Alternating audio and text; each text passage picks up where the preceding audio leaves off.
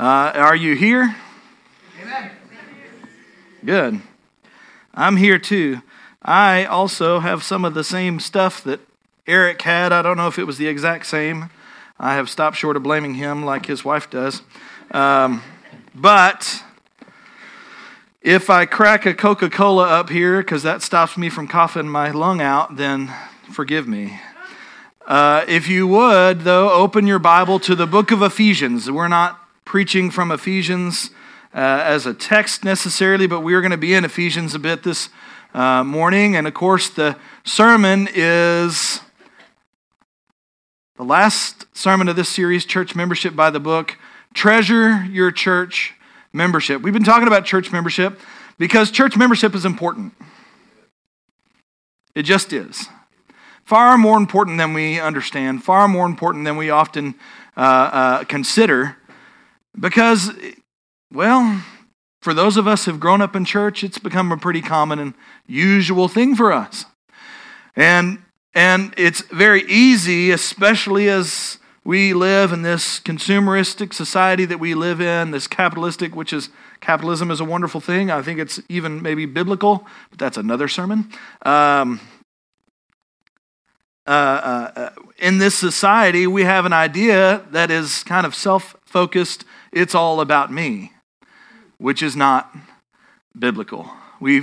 Going through this series, we've talked about being a functional church member versus being a non-functioning church member, and we talked about the members of your body and how, if you have a member of your body that's not working so well then, that everything suffers because of it. If you have a member of your car that is not operating correctly, well, then the whole unit will suffer. It may not even function at all. We also talked about being a unifying church member. We talked about engaging in church membership with purpose over preference. Our preferences inform so much of our life, and we get this idea in our head that everything's got to be according to what we like and enjoy, or we're just going to go to another church. That's not biblical. Brother Lester preached a message about standing with your church leaders. Last week I talked about involving your family in your church and bringing your family in church, and this week, treasure your church membership. And if you've had an opportunity to look at the book that I've bought for you, if you have a desire for that, Tom Rainer, who is the author of that book, talks about two different perspectives of church membership. The first one is similar to a country club membership, where joining a church, you join a church to see what you can get out of it. The pastor is to feed you through his sermons. You have a specified and acceptable range for the length of the sermon. We have the music is to fit the style that you enjoy, and any deviations are not acceptable. The programs and ministries are for your benefit. This is an attitude that exists in almost every church, and sometimes is the church model of those churches. But the second option is what we want to talk about today, which is the biblical perspective of church membership and how we should view it. We should treasure our church membership. So if you look in Ephesians, we're in Ephesians, I want to talk to you about the biblical perspective of church membership. The first thing we need to understand is that church membership is church members, church bodies are made up of believers. Amen. Okay, if we go to Ephesians chapter 2, the believers are the quickened of Ephesians chapter 2. And you hath he quickened who were dead in trespasses and sin, wherein in time past you walked according to the course of this world, according to the prince and power of the air, the spirit that now worketh in the children of disobedience, among whom also we had our conversation. Listen, this is what is making up the church. And it's people who he has quickened in verse 1. It means he's made them alive. And in that situation where it talks about how we were dead in trespasses and sins, when we get to verse 4, it says, but God, who is rich in mercy, for his great love wherewith he loved us, even when we were dead in sins, hath made us alive together in Christ, with Christ. By grace you are saved, and hath raised us up together and made us to sit together in heavenly places in Christ Jesus. And I do want to make sure I preach this to you in its correct context. Whatever he says together, those several times throughout this passage, he's not talking about us together with each other. And that, I think, is included. But most of the impact, most of the emphasis is on our togetherness with Jesus Christ. Okay? We've been made alive together. Remember Jesus? He was dead. Do you remember that? He wasn't dead in his trespasses and sin. He was dead in our trespasses and sin, wasn't he? And whenever God raised him from the dead, we have been raised with Christ, together with him, together to sit in heavenly places with Christ. And this is the same people. We're the quickened. The membership is made up of believers, the quickened of Ephesians chapter 2, 1 through 6. Also, the members of the church are the members that are his workmanship, described in Ephesians chapter 2, verse 10. For we are his workmanship, created in Christ Jesus unto good works, which God hath before ordained that we should walk in them. And if you go to verse 19, now therefore you're no more strangers. Listen, the position we had before we were saved, before we had been redeemed, before we became believers, is that we were strangers and foreigners. And he's talking about Gentiles a little bit here. But not only that, we're also talking about our relationship with God. We're separate from this kingdom of God. We're strangers, we're aliens, but now we're fellow citizens with the saints in the household of God, but are built upon the foundation of the apostles and prophets, Jesus Christ being the chief cornerstone, in whom all the building fitly framed together. He's talking about a church here. Fitly framed together, groweth unto an holy temple in the Lord, in whom you also are builded together for an habitation of God through the Spirit. So this group of believers are the quickened. They're his workmanship, and we are the unified body presented in Ephesians 4 through 6. There's one body, one Spirit, and even as you're called in one hope of your calling, one Lord, one faith, one baptism, one God and Father of all, who is above all and through all and in you all. Listen, the church and members are made up of believers, baptized believers who are covenanted together to fulfill the purposes of Christ and not ourselves. That's what the church is to be made up of. We are put into churches by God himself. If you're a member of Northwest Baptist Church, I believe God put you into this church. God put me into this church. And it's my job to be a unified, functioning member of this church. What about 1 Corinthians 12, verse 27 and 28? Now you are the body of Christ, and members in particular. And God hath set some in the church, and then he talks about the some that he put into the church, apostles, prophets, teachers, and other gifts of the Spirit. But he's talking about people he's put into the church, and you're some of those. If you're a member of this church.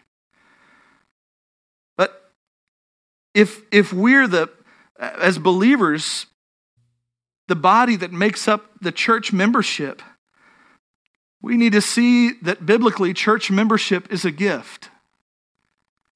How do we make that connection?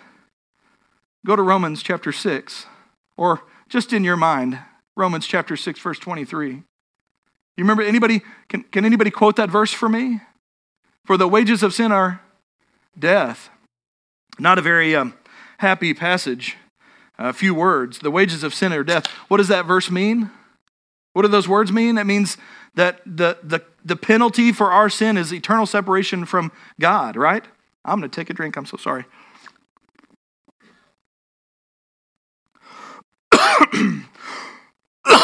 Praise the Lord. The wages of sin are death. But that verse doesn't stop there, does it? No. Man. But the gift of God is eternal life through Jesus Christ our Lord. Amen. How about 1 John 5? And this is the record that God hath given to us eternal life. And this life is in his Son. And he that hath the Son hath life, and he that hath not the Son hath not life. John 3:16. For God so loved the world that he gave his only begotten Son, that whosoever believeth in him should not perish, but have everlasting life. Or Ephesians 2:8 and 9, for by grace you are saved through faith, and that not of yourselves. It is the gift of God. not of works, lest any man should boast. Or John 14:6, Jesus saith unto them, I'm the way, the truth, and the life. No man cometh unto the Father but by me. Romans 5:21, that as sin hath reigned unto death, even so might grace reign through righteousness unto eternal life by Jesus Christ our Lord. Or John 10, Jesus said, my sheep hear my voice, and I know them, and they follow me. And I give unto them eternal life. And they shall never perish, neither shall any man pluck them out of my hand. Or John 3:36, he that believeth on the Son hath everlasting life, and he that believeth not on the Son shall not see life, but the wrath of God abideth on him. All of these verses, what do they illustrate for us about salvation? I know it's not Sunday school anymore, okay, and that you're supposed to just sit there really quietly and try not to fall asleep while I preach, but you can answer this question. What does it illustrate about salvation? It's free. Can you earn something that's free? Wait a minute. Let's consider that comment that it's free. Is it free to you? Was it free?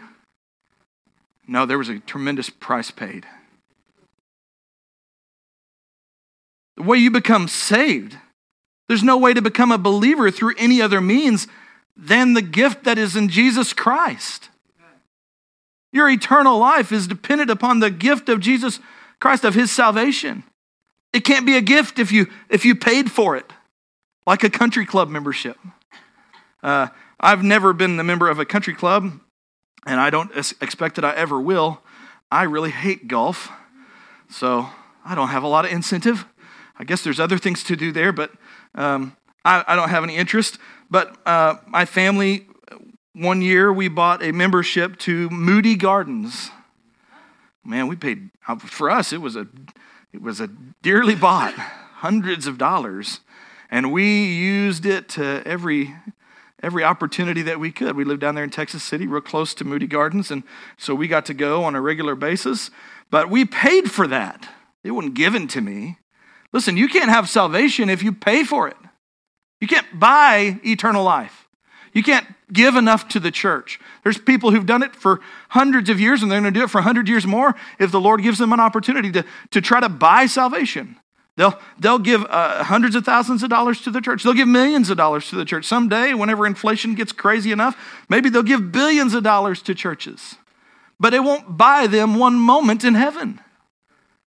Because you can't buy a gift. It's not a gift if you bought it. It's not a gift if you have to work off your debt.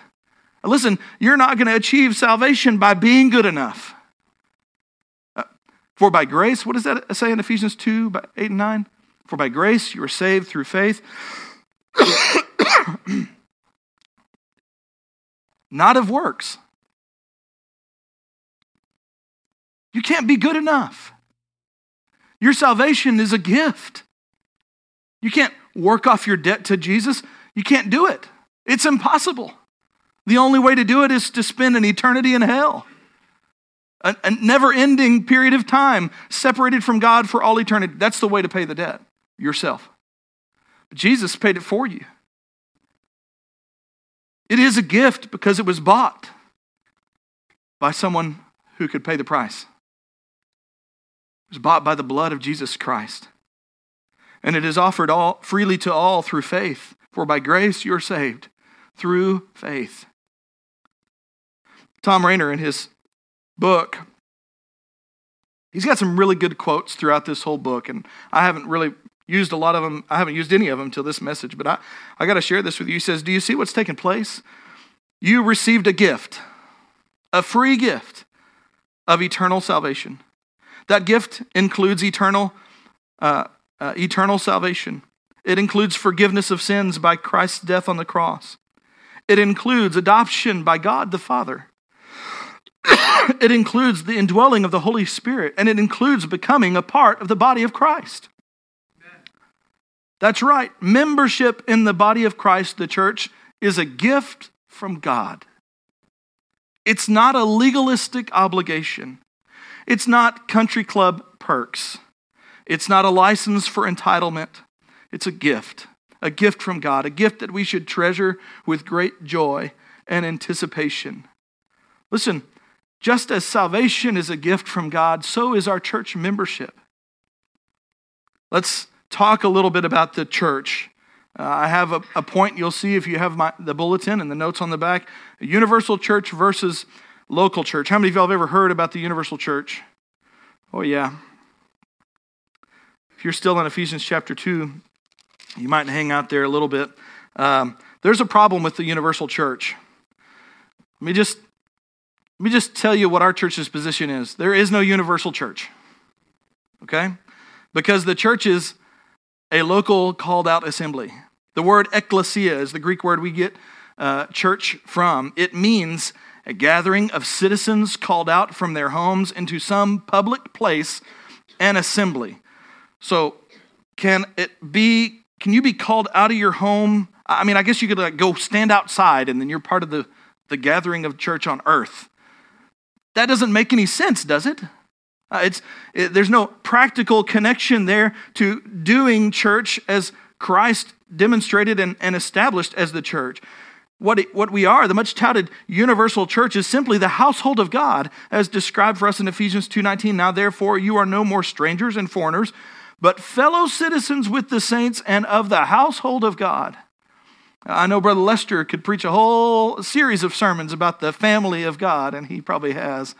And if you have questions about that, I know he's got about 3 books you could probably read to share with you information about that. I don't have time to unpack all that for you, but we're part of the household of God. And that means we are part of a worldwide believers of people who are living and dead and people who will be born someday. But that is the household of God, but that is not the church. We believe in local church. In Ephesians 1:1, Paul wrote to a local church. Paul, an apostle of Jesus Christ, by the will of God, to the saints which are at Ephesus. Hey, Ephesus may not be a town anymore, but it was a town at one point, and there was a church there. In Colossians, he wrote to the saints and faithful brethren in Christ which are at Colossae. Or in Philippians, Paul and Timotheus, the servant of Jesus Christ, to the saints in Jesus Christ which are at Philippi, and the bishops and the deacons. 1 Corinthians 1 and 2. He says, unto the church of God which is at Corinth. So even if you believe there is a universal church, the New Testament Christianity was built upon local churches. Yes. Throughout the book of Acts, you see churches. Jerusalem, Antioch, Cyprus, Antioch of Pisidia, Iconium. I could go on and on. There's a couple of dozen here. New Testament books were written to specific local churches. The book of Romans, Corinthians, Ephesians, Philippians. We've seen some of these. Thessalonians. These were written to churches. 4 of Paul's books were written to individuals, but they were written to individuals who were serving in a specific church context, like Timothy and Titus and Philemon. Even the book of Revelation has messages for local churches. So the New Testament church is based on local churches. And if you're part of a New Testament church, you got to be part of a local church. So even if you believe that there is some kind of universal church, New Testament Christianity was built on local churches. You got to recognize that the New Testament never talks about people who are part of the family of God and not a local church. There's no message in the New Testament to someone who's staying at home watching YouTube videos of preachers and whichever ones they like to hear from. Sending their money to this church and listening to the preacher at that church and staying at home and mowing their lawn on Sunday instead of on Saturday or Sunday afternoon. That doesn't exist. Local membership is vital to the growth of believers. It is the place where you can serve the way Christ intended for you to serve. It's the place where you can use the gifts that God has given you. It's the place where you are held accountable. A lot of people think, well, I can use my gifts for God outside of a church. Sure you can. I can serve God outside of church. I can witness to others on the bus or while I'm at work in the lunchroom. Yes, sure you can. You can do that without being a church member. You know, it's really hard for a church to hold you responsible for your actions and help you grow in faith if you're not part of a local body. It's just not going to happen. You're supposed to be part of a local church. It's the place where you're held accountable. Some believers have attempted to say that their inclusion in the universal church is sufficient, but they're wrong. They missed it. Many people, and this is going to continue to happen, the churches, by the way, Jesus did say, no matter what happens, he says, upon this will I build my church. He's talking about his identity, by the way, not Peter's identity. Upon this will I build my church, and the gates of hell will not prevail against it. There will always be New Testament churches on this planet until the Lord comes. But there will always be people who will say, man, that stuff's for the birds. That stuff's for history. There's no more value to it. They want to throw and then they'll look at churches and they'll go, man, that's a place full of hypocrites. That's a place full of liars and snakes. And you know what? They'd be right in many cases. But what they do is they throw the baby out with the bathwater and they just give up on God's plan for them to serve in a local church. There is no such thing as a universal church. It's the local church that is important.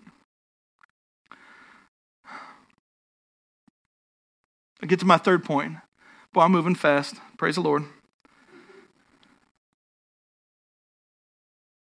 What should we do then?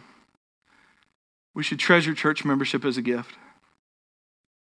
If you would, open your Bible to the book of Matthew.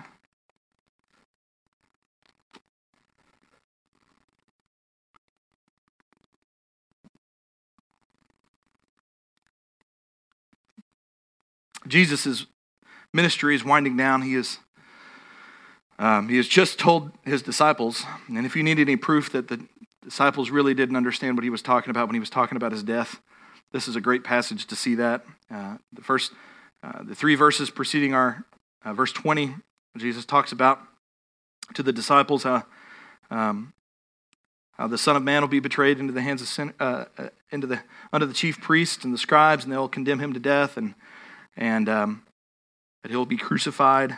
And then in verse 20, we see that their reaction indicates that they have no clue what he's talking about. Then came to him the mother of Zebedee's children with her sons, worshiping him and desiring a certain thing of him. And he said unto her, what wilt thou? She saith unto him, grant that these my two sons may sit, the one on thy right hand, and the other on thy left, in thy kingdom. You go to Mark chapter 10, read the same passage, same account, where Mama Zebedee comes. Who was she mama of? John and James, the sons of thunder. That's right. And she asks that her two sons be put in the places of highest importance in Christ's earthly kingdom.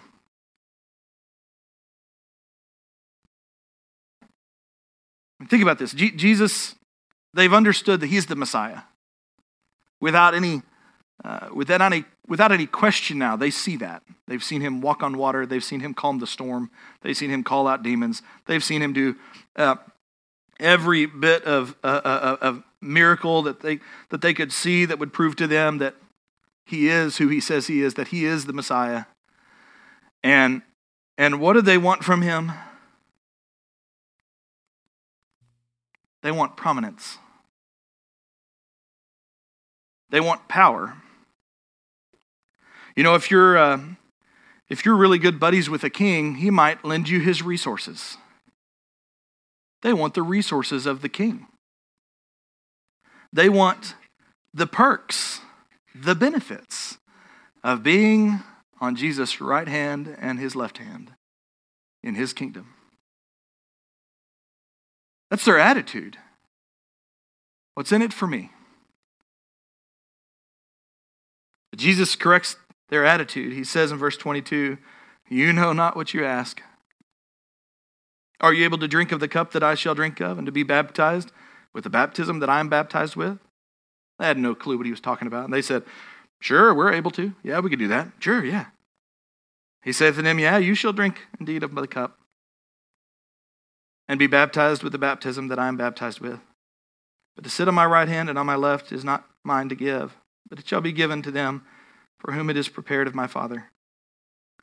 When the 10 heard of it, they were moved with indignation against the sons of thunder. But Jesus set them all straight.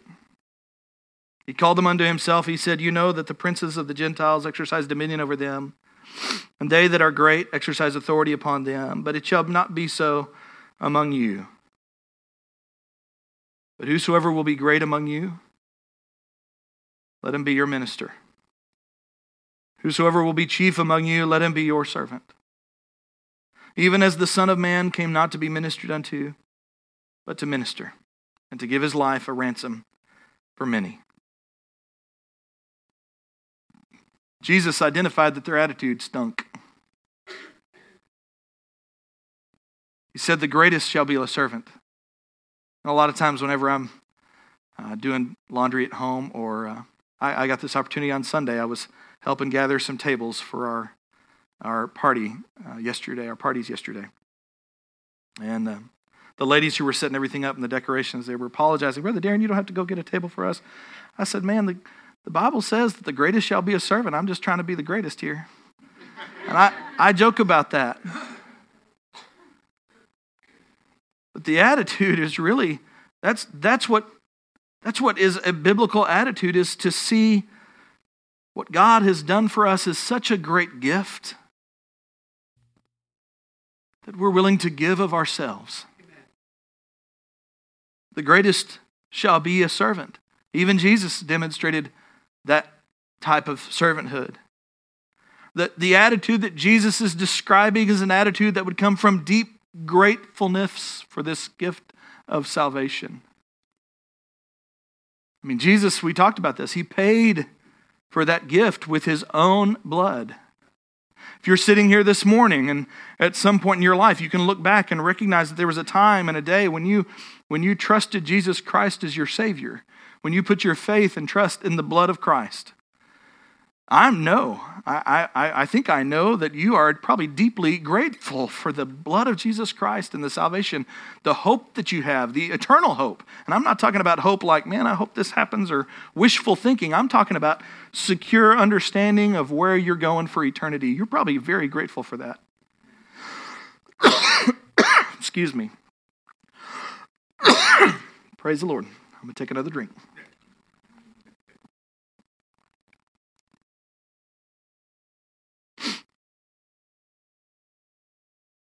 But Jesus also established the church model. He planted that first church among those disciples and apostles. That church that multiplied and planted more churches. And planted more churches. We see them scattered throughout Asia Minor and the book of Acts. We see them scattered throughout the modern land, or modern world at that time. And then they planted more churches, and we see them branch off into Europe. And planted more churches and planted more churches. And my goodness, it's led to this day. We have Northwest Baptist Church, established in 1964. Not all of the history of these churches woven together is a beautiful tapestry of human excellence. There's a lot of ugliness along the way. But this is the tool, the model that Jesus established to continue his ministry throughout the world. Jesus gave us something in the church that we should be eternally thankful for. Something we should treasure. I treasure my church membership. There were times in my own personal life where I thought, man, I don't want to go to church, Mom. My dad, I don't want to go to church.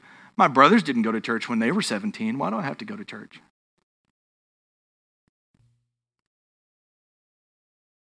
It's a place where I grew.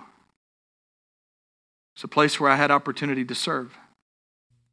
It's a place where I've been held accountable. And you know, whenever me and the deacons, we have a deacons meeting tomorrow. When we get together and we pray, you know, one of the things we're most thankful for when we pray together? That we get to serve God.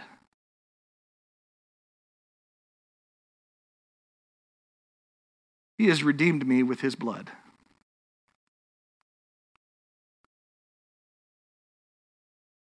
If someone saved your life, do you think you'd want to do something for them?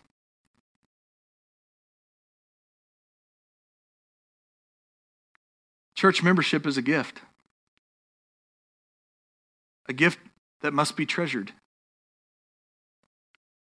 It's not to be taken for granted or considered lightly. Because it's a gift, we should always be thankful for it. When we're thankful for something, we usually have less time and energy to be negative about it. When we receive a gift with true gratefulness, we naturally should want to respond to that giver. We get to serve a king as members of his church. You'll find that churches are not made up of perfect people. I want you to, you're all looking at me, trying to keep your eyes open, I know. Why don't you look around a little bit at each other? You see people that are just like you, sinners. And you'll find their faults. If you look at me very long, you'll find my faults. I fail every day. But like you, the church is made up of people that have been bought by the blood of Jesus Christ. And while this world has changed tremendously in the some 2,000 years since Jesus started that first church, churches are still the place where believers will grow the best, where they'll be able to serve correctly, that they'll be able to be connected to others like one another. It's the place where we can truly worship our Creator.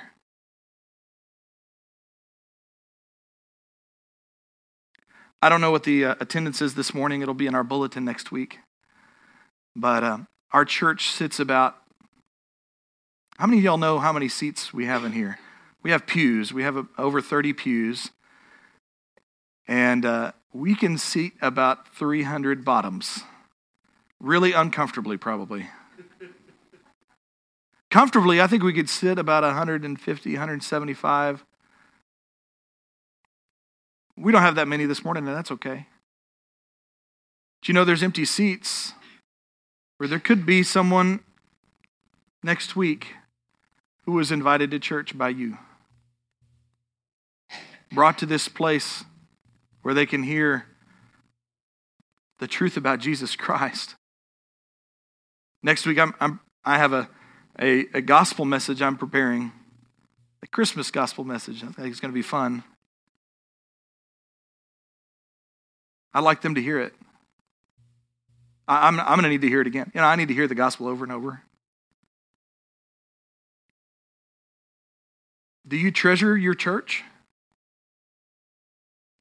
Let me ask you this. You're sitting in a pew here.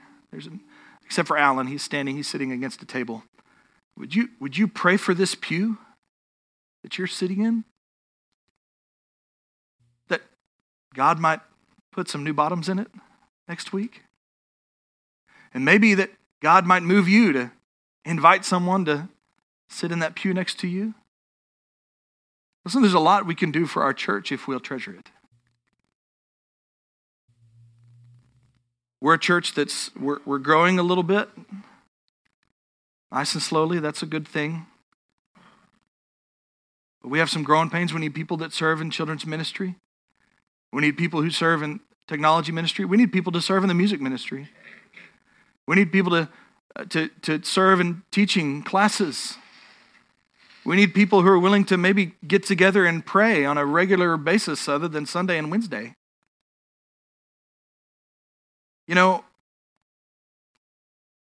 Someone who's a member of a club might do those things out of obligation. Well, I kind of paid for my membership here, and if I want it to be a good place, then I guess I'll do what I'm... If you serve with that attitude, and there's people who've served in churches for hundreds of years with that attitude, they don't last very long. Maybe you just need to pray that God will raise up people who treasure the church and want to serve. See her grow. I don't know what God wants to do with you this morning. I know He wants you to pray. So we have a few minutes. We're going to have an invitation. I'm going to ask you to stand. If you're here this morning, maybe you've never received the gift of salvation. Maybe you don't fully understand what that is about. Maybe you don't understand why Jesus was such an important guy. Maybe you don't understand who He really was. Maybe you're questioning, man, is the history that these people are believing in even true? I'm going to encourage you, ask that question to somebody. I will tell you, we do believe, anything you believe is by faith, okay? The believing that your car is going to start, that is something you believe by faith until you turn the key, okay? The chair you sit in, you believe by faith it's going to hold you up until you sit down and find out that it's true. Everything you believe is by faith, and it's not blindness that leads us to believe in Jesus Christ. He's given us an eternally historic record that has been proved over and over as accurate and true. And we would love to share with you intellectually, Brother Lester, myself, Brother Eric, or many others in this room who would love to share with you the truth about Jesus Christ and why historically we have faith that He is who He says He was and that He is living forevermore, and that if we'll put our faith and trust in Him, we can be saved. Maybe you're here and you've never trusted Him. Maybe you're here and you just need to ask those questions. I don't know. But I'm going to ask you, ask those questions. It's okay. It's okay to ask those questions. Maybe you're here and maybe you need to engage in membership a little better, a little more. Would you just respond the way God wants you to respond? Consider your attitude towards the church. Is it about you? Is it about saving face before others? Or is it about treasuring something God has given you? Father, we thank You for this day. We thank You for the breath in our lungs. We thank You for the word that we bring, that You've given to us, that is so abundantly available to us at all times and places here in the United States. Lord, we thank You for the honor to serve You. None of us deserve it. The best of us has no claim in any place of honor or forgiveness in front of You. But Lord, You give that to us out of grace, and we're eternally grateful. Lord, right now, help us to serve You in a way that pleases You. Lord, help us to pursue You. Help us to chase You in our life more than we chase everything else. And Lord, if there's some here who just don't understand, don't get it, or just want to know more, Lord, I pray You just have them ask the question. Help them to be brave. Help them to be bold. Lord, help us to faithfully share. Lord, right now, as we enter this time of invitation, I ask that You would just help us to respond. Help us to no longer sit and wait for the time to pass so we can go to lunch. Help us to respond to a living God. Help us to do things that please You. Thank You for this time again. I thank You for Your willingness to hear our prayers. In Christ's name I pray. Amen. What shall we sing, Brother Eric? Softly and tenderly, Jesus is calling.